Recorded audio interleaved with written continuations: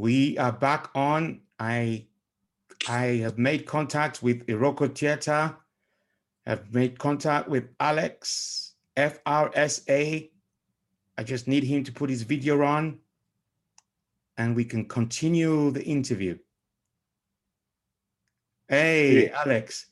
I have no idea what happened there, but I will tell you, my people are saying to me, as soon as you mentioned challenges, Yes. the MFI got involved. They shut us down. It's just really interesting. As soon as you mention challenges, you mentioned there's an African company, but it's treated like an African company, but caters for all nationalities. Boom, it froze and they shut us down. I couldn't find you anymore. You disappeared like an alien, like an alien. So let's continue the interview. And this also confirms that, as you said, this is a tree interview. It's a foundation. No one can stop us from having this conversation. Exactly. Yeah, the branches, the roots of the tree is so solid that it will always come back. So I'm glad to have you back. So we were asked the question about what have been the challenges for Iroko Theatre, and then you were about to explain, or you started explaining. Yes. Well, as I was telling you, I mean, it's mainly, as a small, what they call a charity, it's mainly the challenge of funding, of funding. And that is why we are where we are today, because it's a constant, struggle, daily struggle, really, finishing one small project, you're writing another application for another small project. Whereas a company like Iroko by now should be having what, should be revenue funding. Revenue funding that will give us the opportunity, to have, full-time employees and be able to have, training programs. Because look at it, African theater, African storytelling, and all that. The older generations that I know, people of who have been doing the storytelling, we don't see any newcomers coming into the field. There are no newcomers, much as we know, doing young storytellers. And God forbid, what happened in the 80s and 90s. When we now came into, how many of us are doing it now? We need a sort of, program that and company that will enable, these type of forms to continue. Continue. That will not happen with, today we do a project in our little new arm here. Then we start looking for funding again to do another project in another 3 months, and there's no consistency. There's no future. So what you require is sustainability, continuity, a succession plan for young storytellers to come up the ladder. What about, because I always had the impression with the Black Lives Matter movement that would have opened the corridors for the likes of Iroko in terms of educating people about, racism, African culture, just enlightening people. Hasn't that created any opportunities for you? Well, not at the moment. Not at the moment. We haven't seen it. We haven't seen it. And again, one has got to be very careful, because some of these things, it's like what you see now on television. Every television now, you have one black person now featuring all advert. All that is good, but one should be careful so that it is not tokenistic. These things have got to be really thought of. I don't want to be given funding, just a little funding, just because okay, every life matters. Let's give them this. What happens from there? It has to be a real belief that, yes, you want a company like Iroko for all the things that Iroko has contributed towards the national life of this country. What are we doing to make it actually become a company, a national company? A national company. that is the thing. You don't give us 20,000 today, and tomorrow we start looking, you know, we will spend 20,000 to get, to make things happen again. It doesn't work. Yeah. So what is the who are your competitors? Is it other African theater companies, or is it British theater companies? Well, that is a good question, a very, very good question. Who are your competitors? At times we are, people might not like to hear this.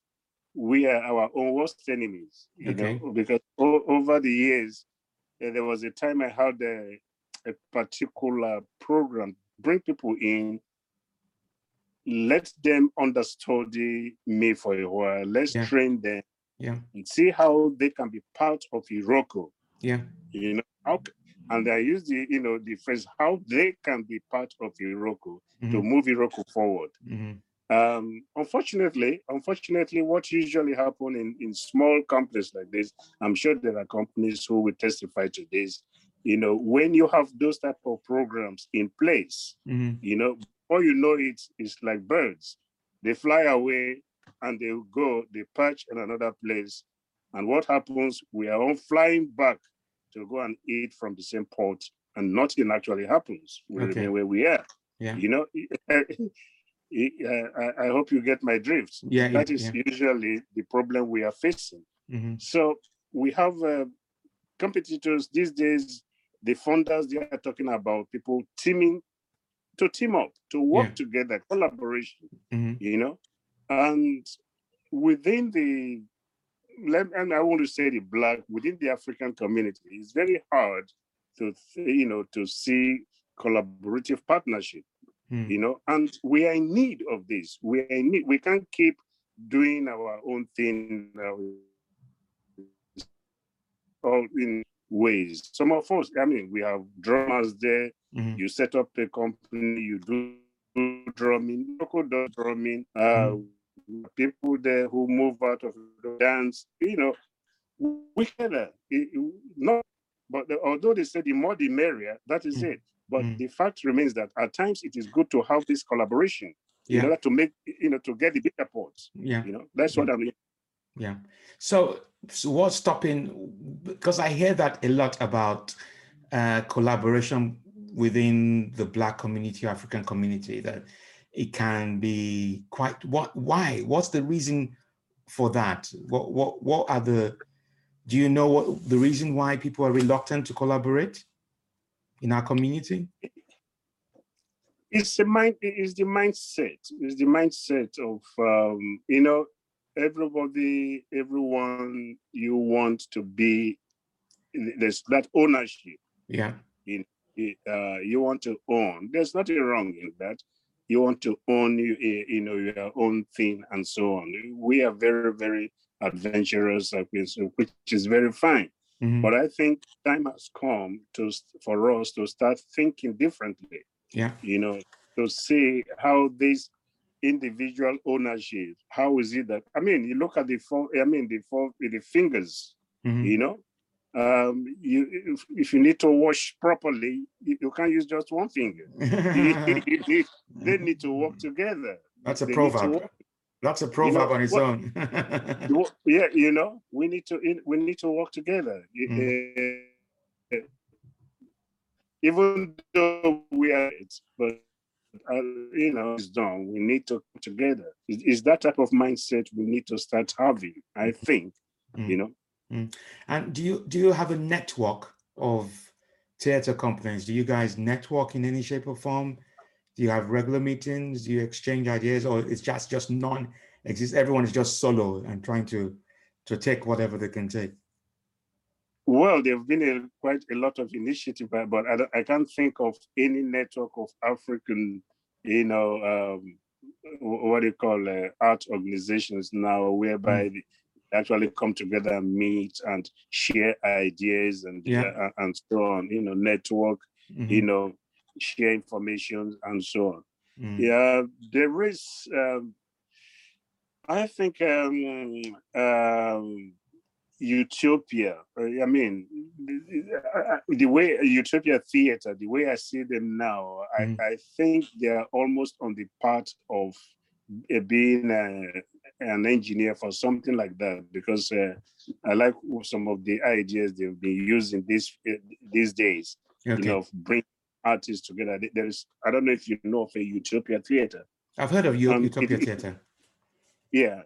Is that type of thing? That type of thing we need to do more. Train people, empower. It's all about empowerment. Empower each other. Empower each other that we can. That it's really interesting, and so maybe that's something. Because for me, I do, as you know, I do stand-up comedy. I perform across the country. And I always imagined when I saw your company, Iroko Theater, that actually you have a big theater somewhere. I didn't know you moved from one place to the other. Do you envisage seeing your theater company having a theater of its own, like a theater where people can come and perform, just somewhere permanent? The dream has always been to have an Iroko village, not just a theater. Okay. Okay. Tell me about the dream. Tell me about the dream. An Iroko village is a village whereby, symbolically people can come and actually meet Africa, enjoy Africa, whether it is storytelling, whether it is music, whether it is dance. When I say people, people of all ages, yes, a place like that of cultural, you come, you immerse yourself in the African culture, that is the dream. That is the dream to an Iroko village. And that Iroko village will be, it will be in the West, will be in London. Is that what you're saying? It will be. It doesn't have to be in London. No, okay. Wherever we can find the village, the land, and the money is there to set up the village. Okay. It doesn't have to be in London. No way. Okay. Next question for you is: I know you're obviously Nigerian. You're Yoruba. Is that's correct? Yeah, you're Yoruba man. No. Wow. No. This is what, right from Nigeria, people have always even called me Yoruba and so on. Okay. And they placed me in about 2 different tribes. If I'm not Yoruba, then I'm, what is this? Benue State, yeah. which is actually and it's all because of my mark, you see. Yeah. This mark, which I use at times to actually, it's a form of education. I have to, when we go to schools, I tell children, depends on how the discussion goes. I tell the children about why I have this mark. Yeah. And Nigerians, they believe that, strongly believe that I'm Yoruba. No, but I'm from what is now Delta State. Okay. But even in the Delta State, there's even confusion, because where my town is in Delta State, President, you won't believe this. Where my town is, we are surrounded by Igbo speaking villages. Yeah. My town is called EBU. Okay. It is surrounded by Igbo speaking villages there in Delta State. Wow. But our language is different. Wow. So we intermarry, we do this and that, we farm together. Every 5 market days, people of Igbo speaking, they are there. But our own language is different. Our language is more like Yoruba. And that is why people call me Yoruba. So how do but do you understand the Igbo language then? Of course, I understand Igbo, I understand. And you can speak Yoruba. It as well? Not fluently. My mom always, gives me sticks for that. You should be speaking Igbo, she always says. Okay. Okay. Because of intermarriage, our grandmom is from the Igbo speaking side. Okay. If you don't mind, I want to touch on what you said about tribal marks, because that's what we call it, isn't it? We call these tribal marks. Yes. Yes. Just bear with me 1 second. We call these tribal marks, and there's a reason we call it tribal marks. Can you explain what that actually means? For me? Yes. Well, I mean, the tribal mark, calling it tribal mark is actually, it's not, it does not explain the mark really, It is true that, within some settings, once you see somebody with this mark, you know that he is from Yoruba or, something like that. But it is not always the case, because in my own case, there's a bigger story to it. Yeah. Because if my name, people call me Alex. My mom has never called me Alex. My mom has never used her mouth to call me Alex, because my name is, Keyi Relumi, or short form Relumi, which means please may you stay for me. Okay, which sounds very Yoruba. Which means, okay, sounds like, but that is because my mom gave birth 1, 2, 3, stillbirth. Oh, okay. Yeah, so when I was born, I was considered to be what they call Ogbanje, the spirit's child. Wow. So if you read Mike Ockery's book, this, yeah. So it's like I was considered somebody like that, who was being born and coming again. And when all this was discovered, they decided that in order to stop that, I have to have this incision. So they called whatever the village medicine man and so on, who did everything, and gave me all this mark, and President. And that is why I'm still here today, and able to meet Your Excellency.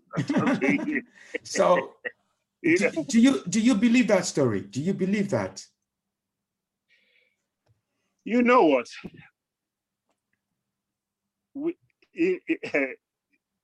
Do I believe that story?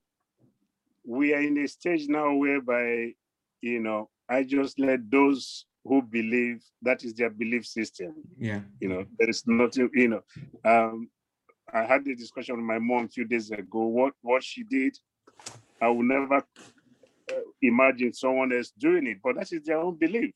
Yeah, that was their own belief. It's their own belief. They, and for well-being's sake, it does help them, because by the time I argue with them, this is nonsense, this is no. It disturbs everyone. It disturbs me. It disturbs them that I don't believe. So I just let it be. That is their own belief. Okay. But is it something? Because I remember when I was born in the UK, and then I went back at the age of 5 from Liverpool, and I arrived in Nigeria. And I remember the first uncle I saw had, yours is just 2. He had 3 on the left and 3 on the right. And when I saw it, I was scared. I mean, I'm over 50. I still remember how frightened. That's all I remember about when I first arrived in Nigeria. I saw this uncle. I had not seen that many Black people before, so many Black people. And then this man has tribal marks. I just thought, what? But it's not something, it's not something that they do now in Nigeria. Or do they still do it? No, well, it is. No, I don't think it is practiced anymore. Yeah. But let's remember, up till the 80s, there are young girls who would have it for, beautification. Yeah. They will use cashew nuts. The nuts of the cashew is so acidic. So what they do, the raw, what they call the fluid that comes from it, it's what they use to put this mark, and all because they want to be beautiful. Before, if you have just very not big marks like this, especially for girls, it's considered that it adds to your beauty. you know. Well, so I know for sure up to the 80s, it was still practiced. It's really interesting because I have an auntie who's no longer with us, bless her soul, who light in complexion. And I remember one day, I just came back one day from school, and they didn't give it to her when she was young. She decided to have 3 small, very small, tiny tribal marks on both sides of the cheek. And I just thought, wow, why did she do that? I didn't know until you now explained it. Yeah, exactly. Up to the 80s. Wow. You just use the blade. If you're brave enough, you use the blade to, do it. Then you use the fluid from the cashew nuts. I sort of, what do I call it? It sort of enables it not to fade off. Okay. Yeah. Wow. So this has been an interesting conversation. We started by talking. Go on. You can see there are three.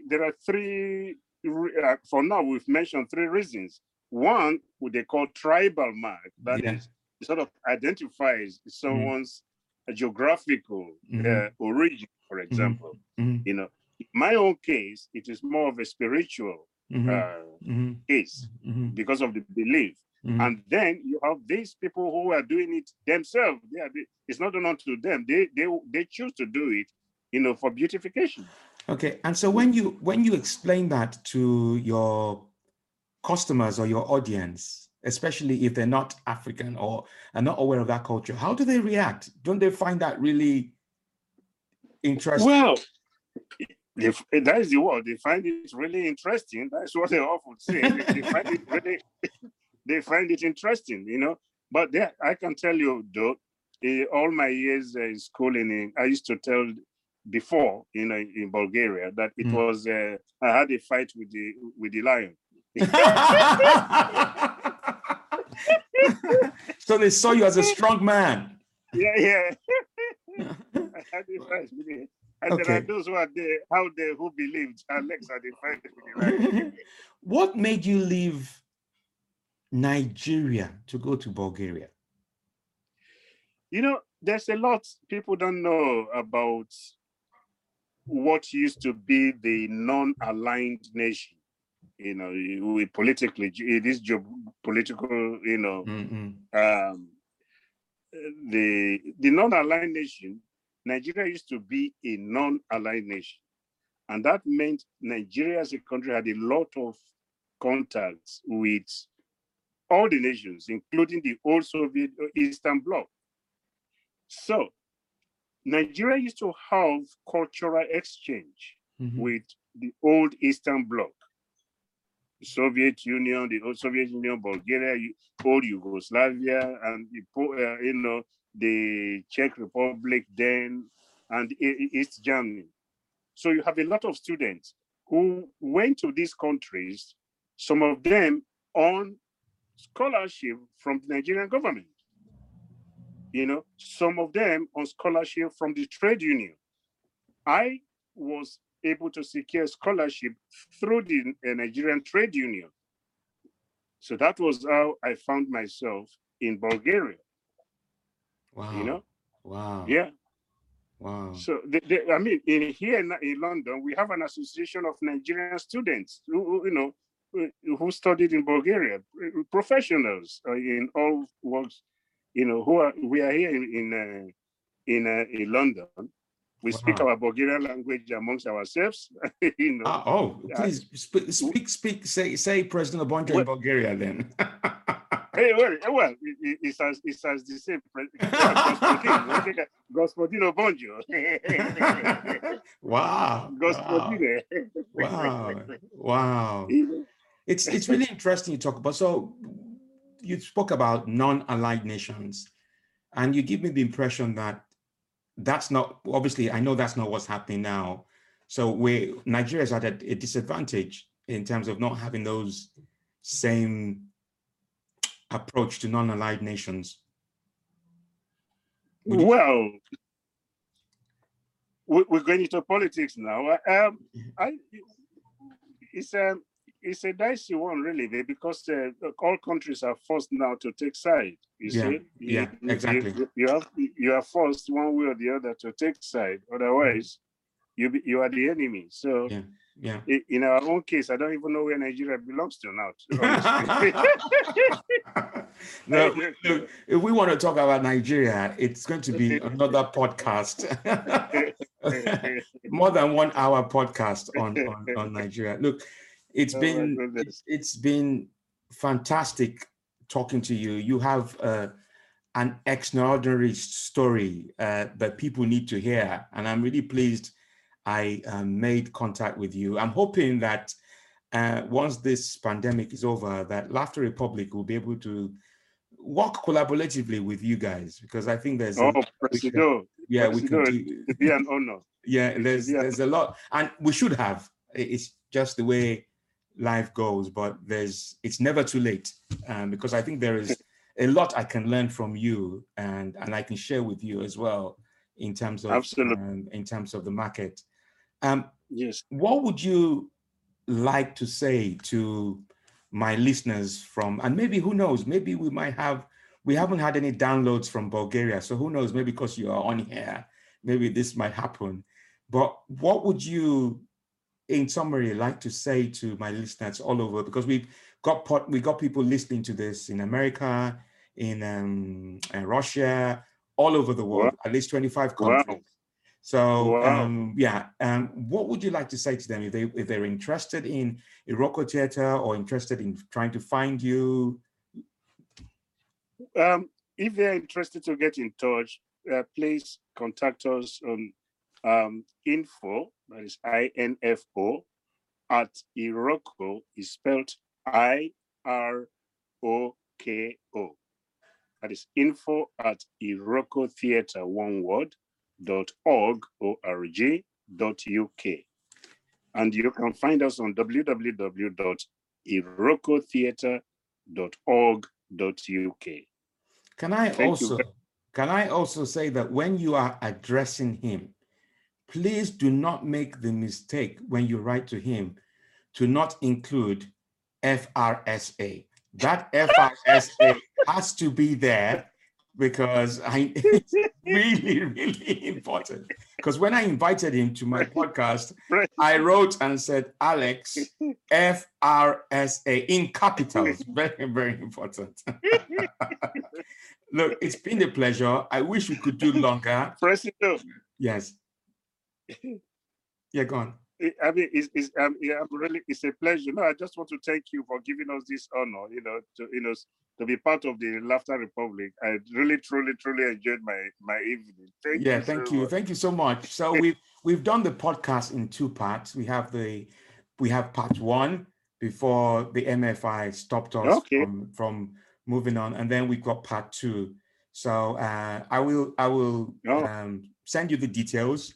But it will definitely be in 2 parts. I certainly found the second part of the show really interesting. I think I got to know you, because the first part was more you focusing on Iroko Theatre and what you had achieved and you hope to achieve. But then this session became really personal. So I know we will be in touch soon. You thanked me, but I also want to thank you. Keep up the good work. I know it is not easy, but you're still here. 20-something years is no joke. 20-something years of a tree with a good foundation. And I really do admire the impact. Never underestimate the impact you have on the African community and British society. And that's one of many reasons why I wanted to have you here and then listen to what you had to say. So Alex has been my guest for this episode. I'll let you know when I publish it. It will be in 2 parts. It's been very fascinating. He runs a very successful African charity organization, a theater. For me, his vision is one that I want to support. If I was a real president, I would be putting money into that Iroko village, so far I get my shares back. Absolutely. You will remain our president. Yeah, but I'm not a real president, but it's good for us to be able to dream. that Iroko village is a vision. And for me, it just goes to show that when you start your journey, you must have a vision of what you want to try and achieve. You must have a dream. Just like I have created my own country, believe it or not, Laughter Republic. Alex FRSA has created Iroko village. A village. And he doesn't mind where the village is. It's going to be anywhere. Look, on that note, and I'm really, I've really enjoyed this, and I'm not necessarily disappointed, but I wish we could do longer. But I definitely need to get on the phone to Justin Trudeau, the Canadian Prime Minister.